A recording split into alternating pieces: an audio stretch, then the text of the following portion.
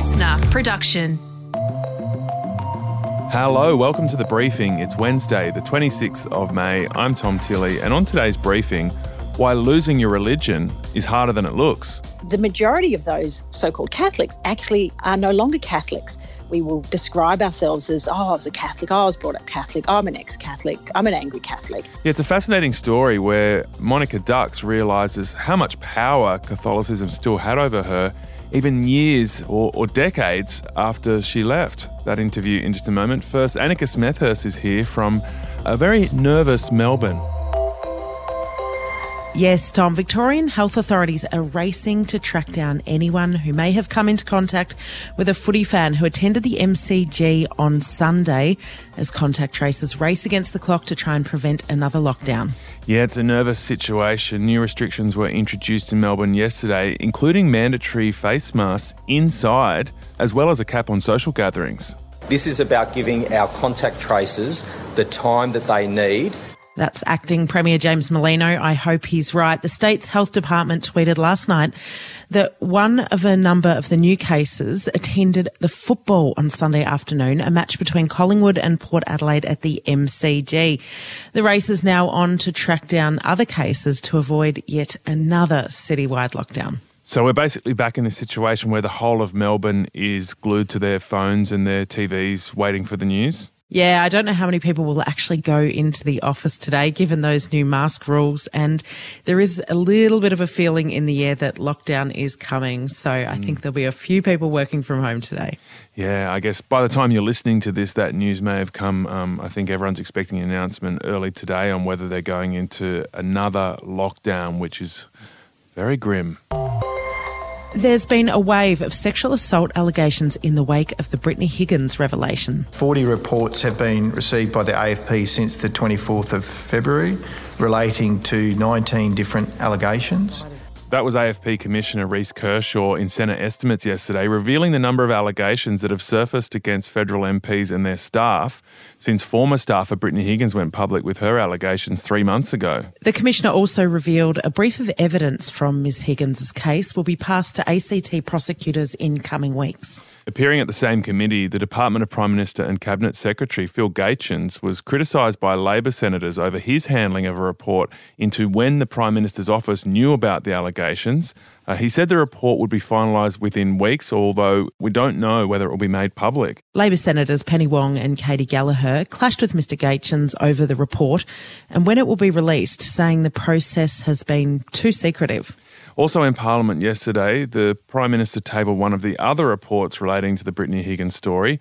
This investigation cleared the Prime Minister's staff of briefing the media against Ms Higgins' partner in the days after she made her allegation public. In other very interesting news around sexual assault, a new affirmative consent law was passed in New South Wales that Saxon Mullins has been advocating for. She went through 2 sexual assault trials over an alleged assault in a King's Cross laneway. Honestly, still in a bit of shock. I'm really surprised but really grateful to see that we've legislated for affirmative consent. So these new affirmative consent laws mean that someone needs to take steps with words or actions to ascertain consent from their sexual partner. So essentially, an accused would not be deemed to have received consent to a sexual activity until the other party says or does something to communicate their consent. And sometimes victims freeze and can't say no, and this law is designed to take that into account. Queenslanders could face more blackouts today after more than 400,000 were left without power after a series of fires at a power station yesterday. That is a huge amount of people in Queensland, 400,000. Multiple investigations are underway into the series of explosions which rocked the state's second biggest power plant, the Collide Power Plant near Biloela, yesterday afternoon. As authorities assess the damage, a spokesperson for provider Energex said demand would be monitored closely today and power may be cut off again in order to protect the network. Yeah, these outages caused traffic chaos in Brisbane yesterday as traffic lights went out and people had to be evacuated from shopping centres. So let's hope they get under control today. The Greens have called for a federal compensation scheme for the survivors of the stolen generation ahead of National Sorry Day today. So the Greens plan would compensate each stolen generation survivor with a $200,000 lump sum payment as well as a one-off payment of $7,000 to cover funeral expenses. Announcing the plan yesterday, Green Senator Lydia Thorpe said people were dying waiting for justice and said the government could afford to spend some money to support those affected. The government can find the money to build new power stations and give to their mates. We're talking about not much money here in the scheme of things, and the outcome would be peace and healing for so many. So it is National Sorry Day today, and basically it's designed to acknowledge the continued effect of the removal of First Nations people from their communities and culture, and it's followed by National Reconciliation Week. And marches are being held across the United States this morning as thousands of people mark the first anniversary of the death of George Floyd. All right, Annika Smethurst, we'll catch you next week. In just a moment, a very interesting interview with a lapsed Catholic.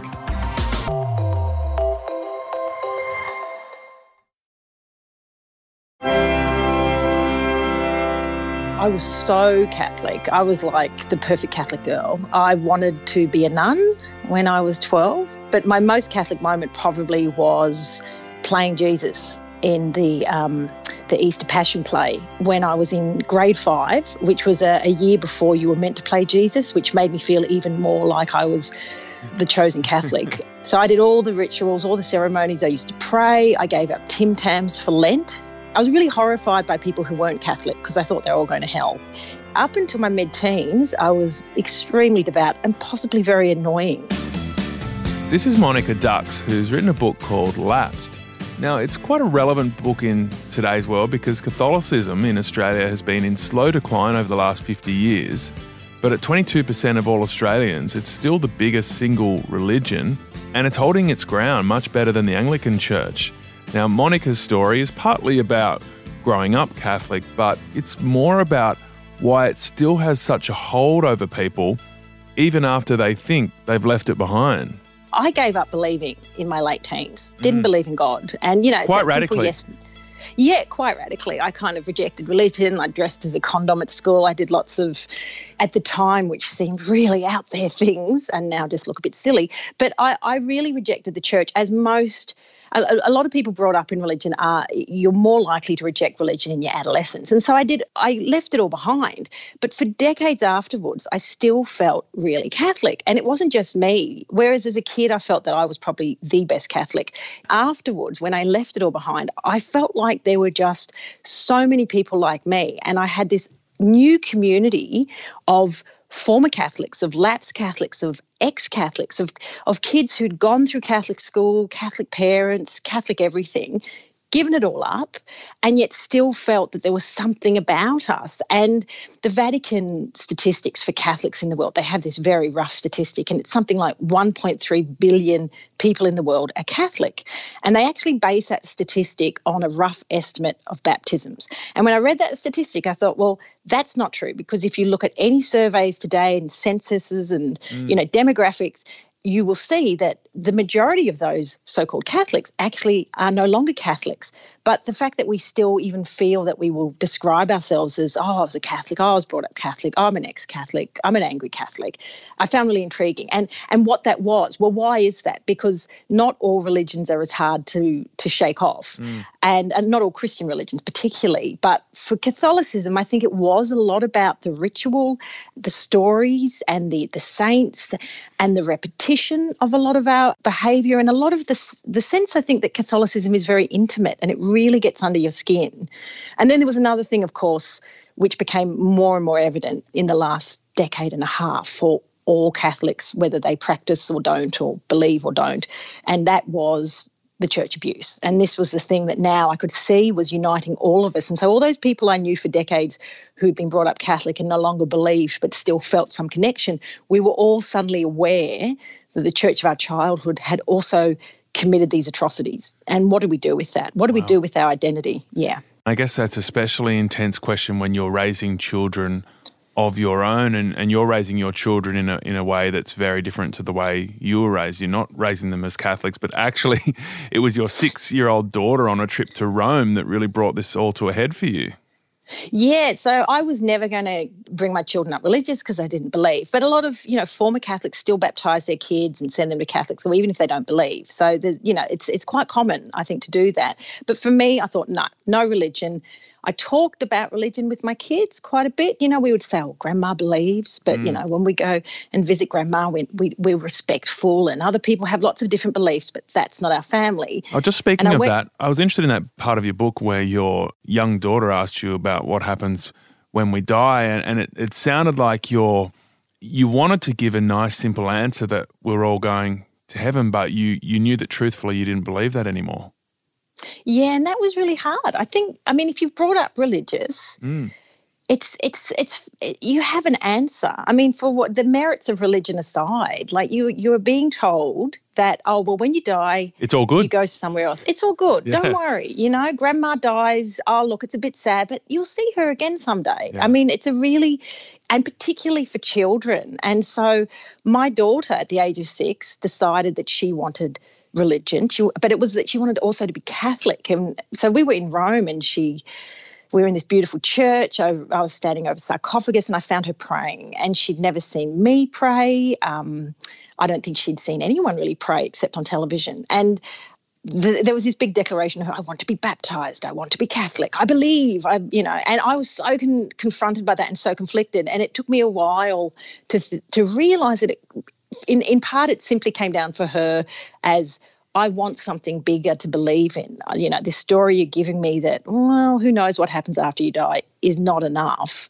And it wasn't enough for her, and that's very understandable. But for me, the conflict was, but you can't be Catholic, because I have a lot of mixed feelings about the church. I have a lot of unresolved feelings about the church, and I don't want to pass on that legacy to you. And that came out straight away for you, because your husband was like, it's all cool. It's kind of funny. We're in Rome. She's pretending to be a Catholic. It's all make-believe. But when she went back to the Airbnb and set up a fake altar in her bedroom, your discomfort grew and grew and grew.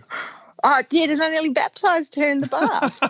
She's not aware of this. She hasn't read the book yet, so one day she will know this. But so she was saying to me, because her brother said to her, well, you can't be Catholic because you have to have water thrown on you. Like, that was the extent of his understanding of how these things worked. And so she was like, I want the water thrown on me. I want to get baptised. And I thought, in Catholic canon law, people can baptise other Catholics. So I could baptise anyone now, even today. Tom, if you were in front of me and hadn't been baptised, I could baptise you. We all have this power. And I knew this. And so I thought, well, what about she's in the bath? I was bathing her, and I thought, I could just throw some water on her, mumble the words. She's been baptised, and maybe, and this was the other thing, it was a bit like, maybe if it is true, maybe if it's a 1 in a million long shot that it's all true, at least she'll get to heaven, because I've been baptised, my husband's been baptised.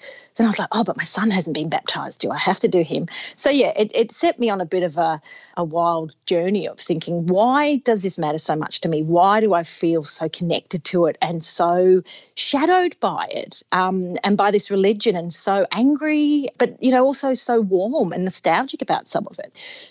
Yeah, she was the trigger for that. Yeah, okay. So, without giving away the whole ending of the book, where do you land with this stuff? As you mentioned, the horrific stories of sexual abuse made people very aware, but also embarrassed of their connection with the Catholic Church, no matter how tenuous that connection was at that point of their lives. But as you said, your daughter raised questions. You also reconnected with some of your former Catholic friends in that broader community. So did you, in the end, move closer to your Catholicism or separate yourself further from it?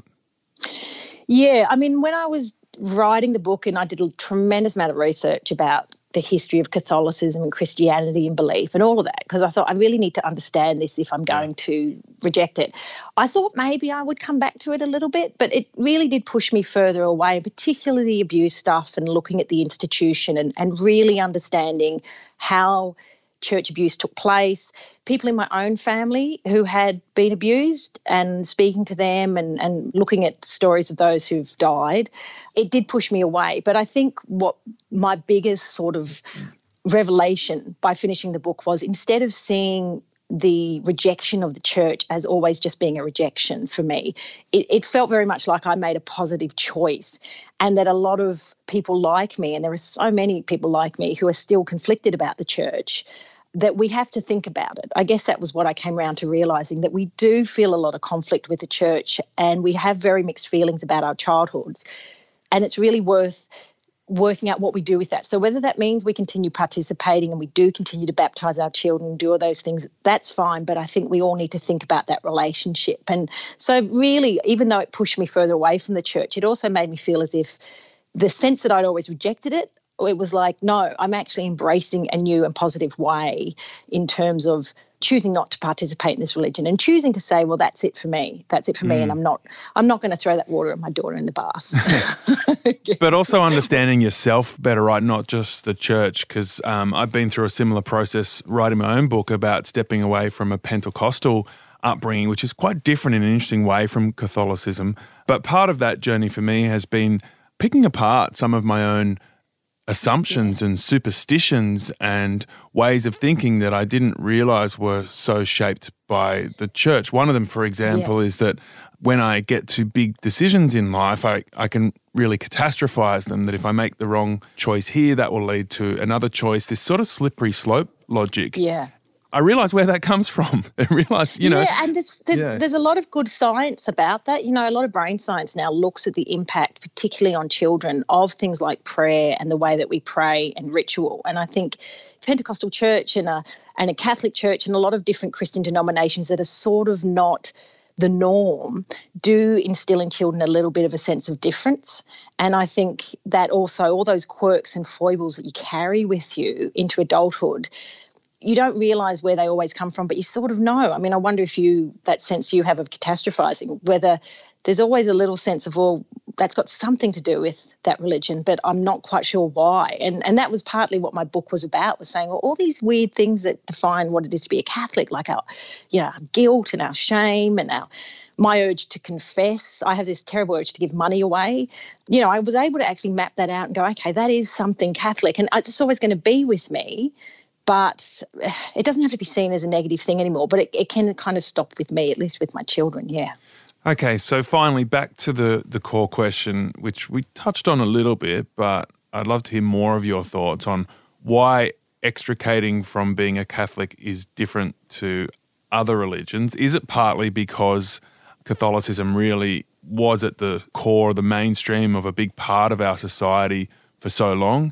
Is it that simple? Does it go back to the actual nature of the religion and the detail of its rules and its stories, or is it something else completely? Look, I think it's many things, and I think each religion has its own specifics that tie you to something. I think Catholicism is a very interesting religion because it does have these epic stories. It has saints that a lot of Protestant religions just threw out in the Reformation. So we have there's a lot of colour to Catholic stories. There's a lot of ritual in Catholicism that a lot of other denominations don't have. And that repetition and going to Mass. And there's also, I think Catholicism can be very total if you embrace it, and it really gets under your skin. There's a sense of what your desires are. I mean, you have a Catholic institution that's still in their canon law, has basically rules saying you should not masturbate, you should not use contraception. You know, they use words like homosexual acts are intrinsically, evil. Yeah. So all of these ideas about sex and sexuality and the body, as well as the stories that go with it and this grandeur, I think as a child, it really stays with you because once again, it's like you're not just dealing with, well, mum and dad really love this footy team and they treat it like a religion and we go every week. You're actually dealing with the entire meaning of your existence, and that's really profound. And so then to become an adult and say, well, I don't believe any of it anymore, of course, it's just simply not enough. It just doesn't, you can't just shake it off. It's just not that easy, is it? It's just not that easy. And you can never shake it off. So that was Monica Dux, author of the book Lapsed, Losing Your Religion is Harder Than It Looks. A very interesting read. It's out now. Get it at all bookstores. Tomorrow on The Briefing, the chaos and the environmental questions around Bitcoin.